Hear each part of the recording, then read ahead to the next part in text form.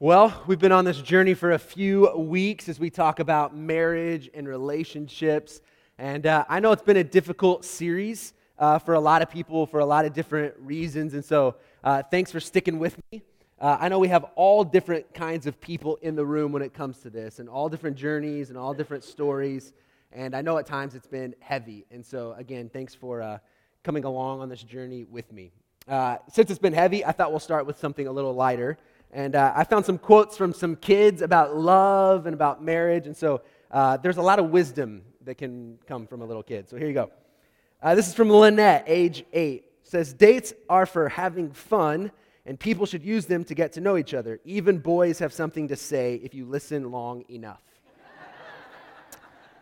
Ricky, age 7, says, tell your wife that she looks pretty, even if she looks like a truck.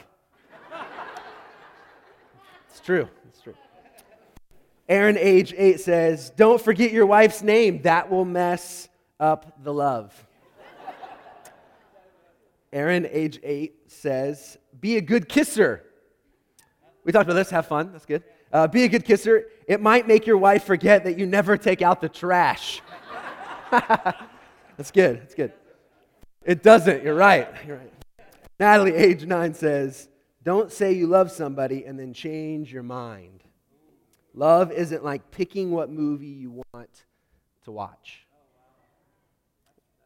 Don't say you love somebody and change your mind. Love isn't like picking what movie you want to watch. There's a lot of wisdom that comes from these kids, and funny, but how true that is, but how difficult marriage is and how difficult relationships are. We've talked about this. As long as someone will say I do to you, getting married is not the hard part. Being married is what's difficult. Not even just being married, but having a good marriage, having a great marriage is what's difficult. And so the hope has been through this series that we'll kind of figure out some commitments we can make to each other. And this isn't just marriages, and so hopefully you've picked that up somewhere along the line. Hopefully somewhere in this series you figure out what it looks like to have a relationship with God and have a relationship with each other, not just if you're married, not just with your spouse. But we're going to finish up this series today, and then next week, because last week threw us off, we're going to start our next series called More Than, and so we'll spend 2 weeks in the series called More Than, and we're going to look at more than a prayer and more than a song together, and then we'll do more than a building. But as we get going and finish up this week, let's just recap really quick. Week 1, we said if we're going to be committed to each other this day forward, number one, what we have to do is we have to seek God. For many people, we think, if I could just find the one who will satisfy, the one who will complete me, the one who will make me happy in every area of my life, then I'll be okay. And we think we find that person, and then things don't always work out like we want them to, and then everything kind of crumbles. And let me say this, that is a heavy weight to place on someone. It is a heavy weight to put on someone to supply everything that you need. It is crushing.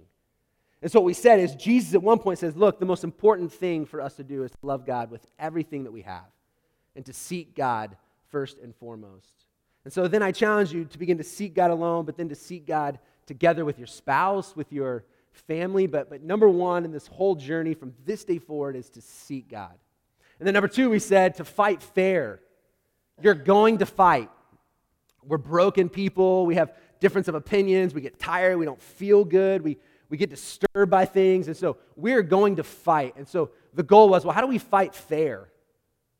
How do we figure out how to be good at fighting? How do we put down the gloves, if you remember? If we put down the gloves and we don't just consume ourselves with winning when we fight, but we care more about our relationship when we fight. And so just real easy, I said, look, we're going to do 3 things. We're going to be quick to listen, slow to speak, and slow to become angry. A lot of things will change in your life if we're able to do that. And then week 3, we said we're going to have fun. When you got married, the idea, I hope, was that you were going to have fun. And so we talked about having this face-to-face fun, side-to-side fun, and a belly-button-to-belly-button fun, that we want to be intimately involved with one another, and that's important when it comes to marriage. And then week 4, last week, we talked about this idea of staying pure, that we don't want to give sexual immorality even a hit into our life, that we'll fight against anything that would get in the way of our relationship with our spouse, really in the way of our relationship with God. And then this week, we're going to say that we'll never give up. that we'll never give up. Now, even in saying that, I know for some of us in the room, you've been divorced multiple times. We've all been impacted by divorce somehow or another. Either your parents, your children, a good friend, coworkers. I would guess that none of us are without the impact of divorce. But let me say this. I'm not going to assume anything about your divorce. I'm not going to make any assumptions. That's not fair. And so I don't know. You may have worked really, really hard at it, and the other person just wasn't willing to make it work. I'm not going to assume anything about it. Maybe you had your own thing to carry in it. Maybe you just made a mistake. Maybe you realized that, no, we should have never gone through with it. I don't know, but I'm not going to assume anything. What we're going to do today, and I know as we talk through this, some things may rise in you if you've gone through divorce, you know anybody, or you're a child of divorce. There might be things that stir up in you, but even the name of this series is From This Day Forward. So no matter what it's looked like in your relationship, from today on, this is what we're going to strive towards. So these are the things we're going to commit to.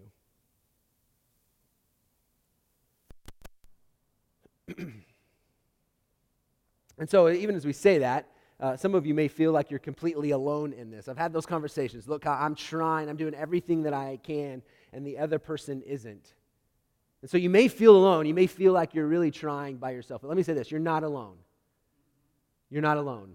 We're going to hear a story at the end today, but a part of their story is they kind of reached out to some people and they realized that they weren't alone. You're not alone. Several years ago, a couple of buddies and myself, we ran a marathon, and we went on this journey, and we trained for months, and then we went to Chicago, and we ran this marathon, which is 26 miles. It's crazy. And so leading up to it, I had some major knee issues, and I was really fearful of even being able to finish. And so I ran with my two buddies as long as I could, and I kind of got away from them. They took off from me, and they left me. And I was running along, and the thing about the Chicago Marathon is there is 1.5 million spectators who watch the Chicago Marathon. And so for 26 miles, there are rows of people who are cheering for you. And doing some research, they said what you need to do is you need to write your name on your bib. So everyone who runs wears this little piece of paper, and it's got a number on it, and they said everyone needs to write their name on the bib. And the reason for that is because as you run, people will yell out your name. And people say, Kyle, you can do it. You can do it. And there was something about hearing someone yell my name. There was something about hearing someone encourage me, and enough that it made me finish. One of the hardest things I've ever done. And so you might be in this moment where you feel like it's the most impossible thing that you've ever done. That you feel like it's completely hopeless. You literally might be on the path towards divorce. But hear me saying your name today. To not give up, not yet. To give it another try, to keep going. Because I honestly believe with God's help that we really can not give up. But let me say this. I'm not just talking about divorce today. Because there are a lot of people who will just hold on and survive until they die. But I really believe God wants more for our marriages than that. And so never giving up. You could stay married forever, but don't give up on your marriage. Don't give up on the intimacy. Don't give up on growing with one another. Don't give up. And so the goal isn't just to grin and bear it and have this horrible marriage, and then eventually someone dies, you're like, yes, I made it. That's not the goal, all right? That's not the goal. I want more for my own marriage. I want more for your marriage. And so what are we going to do? How can we actually do this? I want to give you three things. One, and this took me forever to figure out how I wanted to word this. But here it is. Love forgiveness. Love forgiveness. If you want to never give up, you have to learn to love forgiveness. You know, I was thinking through, I was like, choose forgiveness, work towards forgiveness, but like you have to love forgiveness.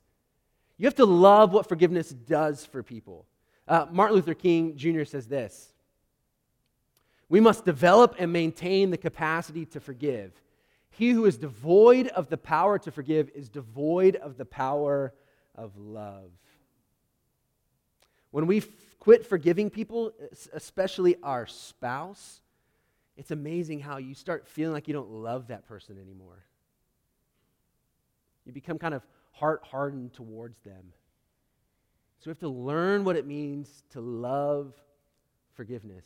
Ruth Graham, who's married to Billy Graham, a happy marriage is the union of two good forgivers. If you know people who've been married for a long time, this probably comes out at some point. They've hurt one another a lot, they've made mistakes, but somewhere in the conversation, they'll probably say, look, we've learned to forgive one another. If we're going to not give up, we have to choose forgiveness. So the goal is to fight fair when you fight, but when those things come up, when we hurt one another, what happens afterwards is really, really important. How do you pursue one another after you hurt each other? There's been bad decisions, poor choices of words, your spouse not coming home when they need to. They've done something major that has really hurt the trust in the relationship. Things have happened, and I know that. But we have to learn what it means to love forgiveness. And so I know that you feel like they owe you something.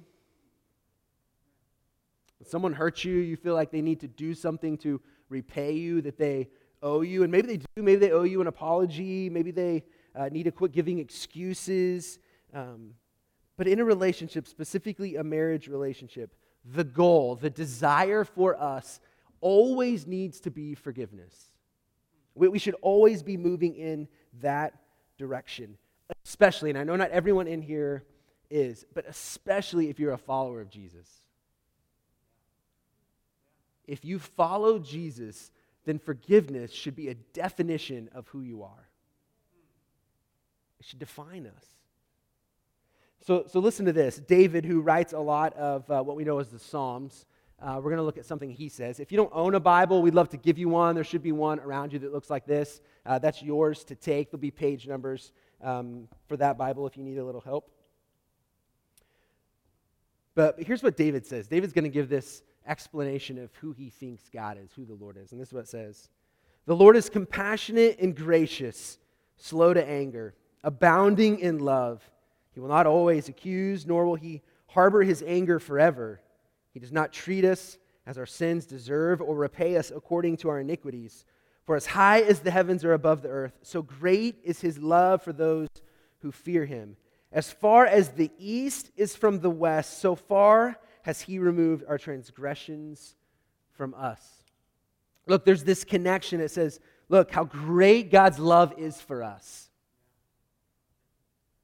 And then it goes in, it says it's so great, he's removed the mistakes, the sins away from us, as far as the east from the west. There could be no farther measurement from where the sun rises and the sun sets. That's how far God has removed our mistakes.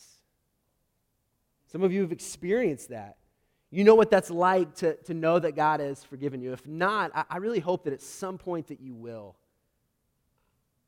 That you'll understand that your sin is not too great. Your mistakes are not too great. That God's grace is available to you. That he will remove them because of his great love for us. So then us too, we have to figure out our great love for one another. Then forgiveness plays a part. And so what forgiveness really looks like is we don't hold on to things.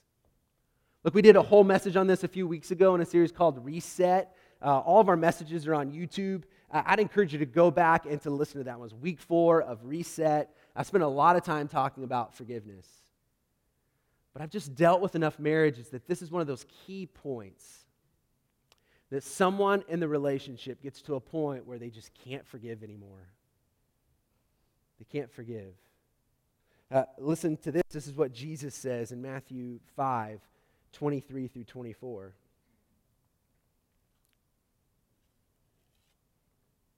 It says, so, if you are presenting a sacrifice at the altar in the temple, and you suddenly remember that someone has something against you, leave your sacrifice there at the altar. Go and be reconciled to that person. Then come and offer your sacrifice to God. Jesus saying, look, he's talking to the Jewish people.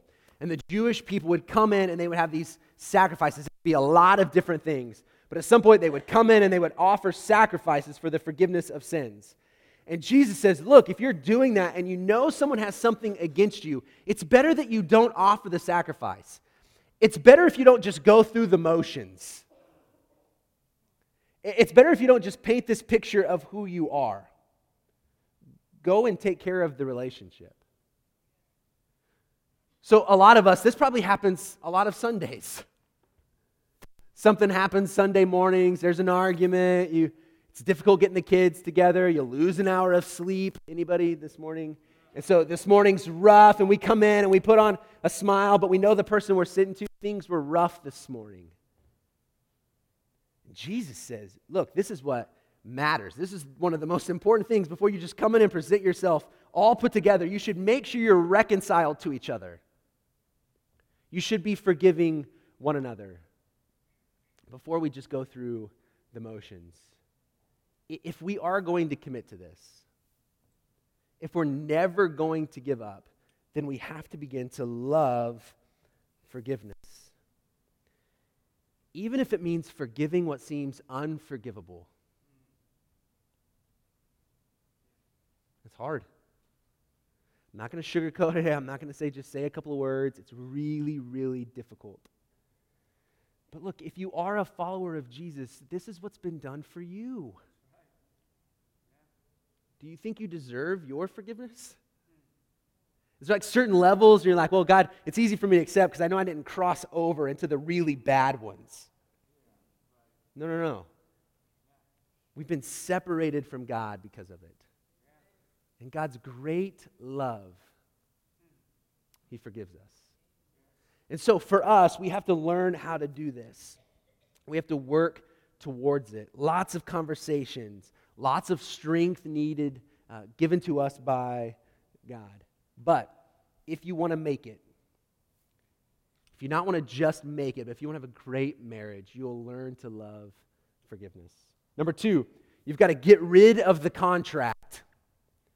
Get rid of the contract. Jesus has this encounter, Matthew 19, 3-6. It says some Pharisees came to him to test him. They were always trying to set Jesus up. It says they asked, is it lawful for a man to divorce his wife for any and every reason? Let me say this. When this was being asked, women were seen as property. Just like any animals you had, they were just seen as property. Basically owned them. So a husband would basically own his wife during this time. And if he ever got to a point where he said, I don't want you anymore, it was okay because they were just seen as property. So this is where the question is coming from.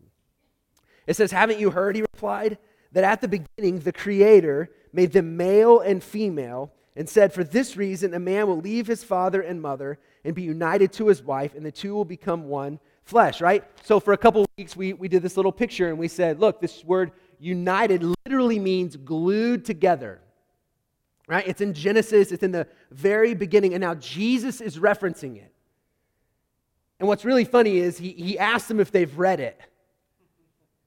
But if they were Jewish, they had memorized it. It's not that they had just read it. They memorized it, and they knew it. And Jesus is like, hey, I think you've read this before somewhere. That the two are going to become one. They're going to be glued together, never meant to have been separated. He's going to say this, verse 6. So they are no longer two, but one. Therefore, what God has joined together, let man not separate. Ultimately, that was the plan. That was the plan. That a man and woman would come together and be united and be glued to one another, never trying to separate. It's not the plan. But look, we know in our lives a lot of things don't always go as planned. It's not just divorce, but it's how we use our money. It's how we run our business. I mean, there's a lot of things. It's not just marriage that we've seen God lay out, but there's a lot of things in our life that we see this is what God says, and then we don't do it. So I'm not just picking on this one thing. It's just a part of it. But Jesus, I feel it coming from his heart saying, look, this is the plan.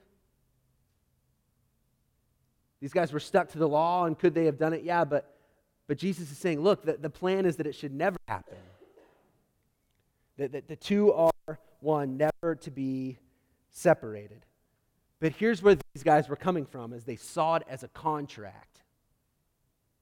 And they said, as long as my property, my wife, does what they're supposed to, then I'm good. I'm good. And so a lot of times marriage is seen that way. We enter into this contract and we say, as long as I still love the person, as long as they do what they're supposed to do, then I'm in. And we've signed a contract for it. But this isn't what God had planned. A contract is built on mutual distrust that limits responsibility and increases rights. If you've ever rented a house, if you've ever leased a car, all of us in here have probably at some point signed a contract. And the reason that is because you don't know the person and then the person doesn't know you. And so it's a lack of trust. And so what you want to say is, well, I want to make sure that everything's going to go okay. And then if you don't hold up on your end of the agreement, then this is what's going to happen. And it also limits responsibility because I have an out. If I own a house and I'm leasing it to someone and they don't do what they're supposed to, then they don't have to live there anymore and I keep their deposit. But both parties have a part to play in the contract, and at any point one person breaks the contract, then there's an out. And so for a lot of people, that's kind of how we see marriage. As long as it still feels right, as long as the other person does what they're supposed to, then I'm in. But my hope is that we'll begin to see marriage as a covenant, not as a contract. In the Old Testament, this is what would happen. When a covenant was made, this promise was made, they would take these animals and they would cut them in half. And it was called a blood covenant. And they would cut these animals in half and they would divide them and then they would walk through them. And they would say, if I break my end of the deal, let this happen to me. That I'm good for it. That it doesn't matter what happens to the other person. It's about me. And me doing what I'm promising to do today. That's a covenant. And we have a covenant God. This promise that God has made to us, it's based nothing on you and your good works and how good you are. It's based completely on God's grace and what He's done for you. Just a little side note, just fast forward to when Jesus goes to a cross. It's the new covenant, and His body is broken, and He sheds His blood for you. And He does it and makes a promise for your forgiveness. And so for many of us, we need to get back to the idea that marriage is a covenant, not a contract. And if you are married, you probably at some point said vows in your marriage, in your ceremony. Now, this isn't what they said, okay? I'll just, for myself, my wife's name is Heather.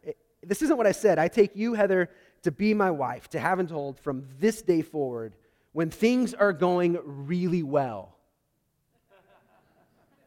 As long as things are going well, I'm promising this. When we have enough money and finances aren't a stressor, that when you're well and not sick. My grandparents were married 65 plus years, and my dad and my grandfather developed Alzheimer's really, really bad. And my grandma would go and sit with my grandpa even when he forgot who she was. That's the promise, not just when you're well and not sick. As long as you take care of yourself and look like you did when you were 20. And you don't change. I had a little bit of hair when we got married, so Heather didn't realize I was going to be bald not too much longer after that, but she's in it. As long as I feel like it and life isn't difficult. Like that's not, I don't think you said that. I don't think you said, this is what you said probably. I take you to be my wedded husband or wife, to have and to hold from this day forward, for better, for worse, for richer, for poor, in sickness and in health, to love and to cherish, till death do us part. You made a covenant with someone. The promises you made to someone was not based on what they were going to do. It was based on the promises that you were making till death was to separate you. And that it ends with this, so help me God. Now that so help me God is not so help me God. It is a God help me. It is this, it's going to be difficult, so God, would you help me to do this? And some of you would say, look, I've tried, I've got nothing left. I'm doing my part and getting nothing in return, and I know that, and I'm sorry. And because I know that when you signed up for it, that's not what you signed up for. But if we could go back to week 1, in the midst of you wanting to quit, seek God. And you are, I know. Continue to seek God. Continue to try and fight fair. Continue to try and have fun. Continue to fight and stay pure. Paul says this in Romans 12:18. He says, if it is possible, as far as it depends on you, live at peace with everyone. So you, the power of one, the power of you doing what God has called you to do is what God is asking of you, not of your partner. You continue to fight. Last thing, number 3. Sow the right things. Sow the right things. And so we're going to begin to love forgiveness. We're going to get rid of the contract, and we're going to sow the right things. Paul, who plants these churches and writes them letters, he says this in Galatians 6, 7, and 8. It says this, do not be deceived. God cannot be mocked. A man reaps what he sows. The one who sows to please his sinful nature, from that nature will reap destruction. The one who sows to please the Spirit, from the Spirit will reap eternal life. What's he saying here? Well, what he's saying is if you sow good things, the odds are you're going to reap good things. So let's just look at our marriages. If you are self-seeking and you sow the seed of selfishness, then you're going to reap something from that. If you sow the seed of mistrust, then you're going to reap something from that. I have a small garden in my backyard, and it's about that time, and I'll go out and I'll work it, and I'll plant some seeds. Now, here's what won't happen. I'm not going to plant a zucchini seed and then wonder what's going to grow from it. There's this expectation that a zucchini plant's going to come up. I'm going to plant some peppers and tomatoes. I'm going to plant these things, and I'm going to know what's going to come up. And I'm going to work it, and I'm going to water it, and I'm going to take care of it because I know it's going to produce something. We have to begin to learn that our actions, what we sow, matter. And so we hold responsibility for ourselves in that. And so you have to ask yourself, what's my responsibility in this relationship? Am I sowing good things? But not only is it important to sow the right thing, but it's important to sow in the right area. And this is what I mean by that. If you are giving too much energy, time, resources outside of your marriage, then you're going to reap something from that. And so we talked about seeking God as our one, but number 2, if you are married, should be your spouse. And anytime something comes in the way of that, it's going to have an impact on it. So anytime you love your job more than you love your wife or your husband, it's not good. So you need to sow into your relationships. You can't expect to work too many hours or do too many other things, your hobbies. Like, who cares if you're a great golfer if your marriage is falling apart? Does it really matter? And so anytime something takes the place, and then the really hard one, and the statistics, let me say this, you are more than a statistic, okay? So there's all kinds of stats. I could have thrown all kinds of divorce stats out, but as a follower of Jesus, we're way more than statistics, okay? But here's what I know. is that if you're not going to take care of your relationship, if you're going to sow somewhere else, it's going to be difficult. And one area we have to pay attention to is with our kids. And what I mean by that is if your kids take the role of your spouse, it's not good. It's not good. And here's what often happens is you raise your kids leave, and then you look at your spouse and you think, who are you again? And so it's important that your spouse becomes too, and you sow into that relationship. You're going to reap something from it. And let me end with this before we watch a couple's video. Verse 9, Paul then says this. It's like Paul knows you're going to sow and you're going to reap, but at times it's not going to feel like you're reaping as much or what you want. And he says this. He says, let us not become weary in doing good, for at the proper time we will reap a harvest if we do not give up. Don't give up. Don't give up. Keep sowing. Keep taking care of it, and at a proper time, believe that you will reap a harvest. Well, I want you to hear from a couple who's a part of Trinity and kind of their journey in their marriage at this time.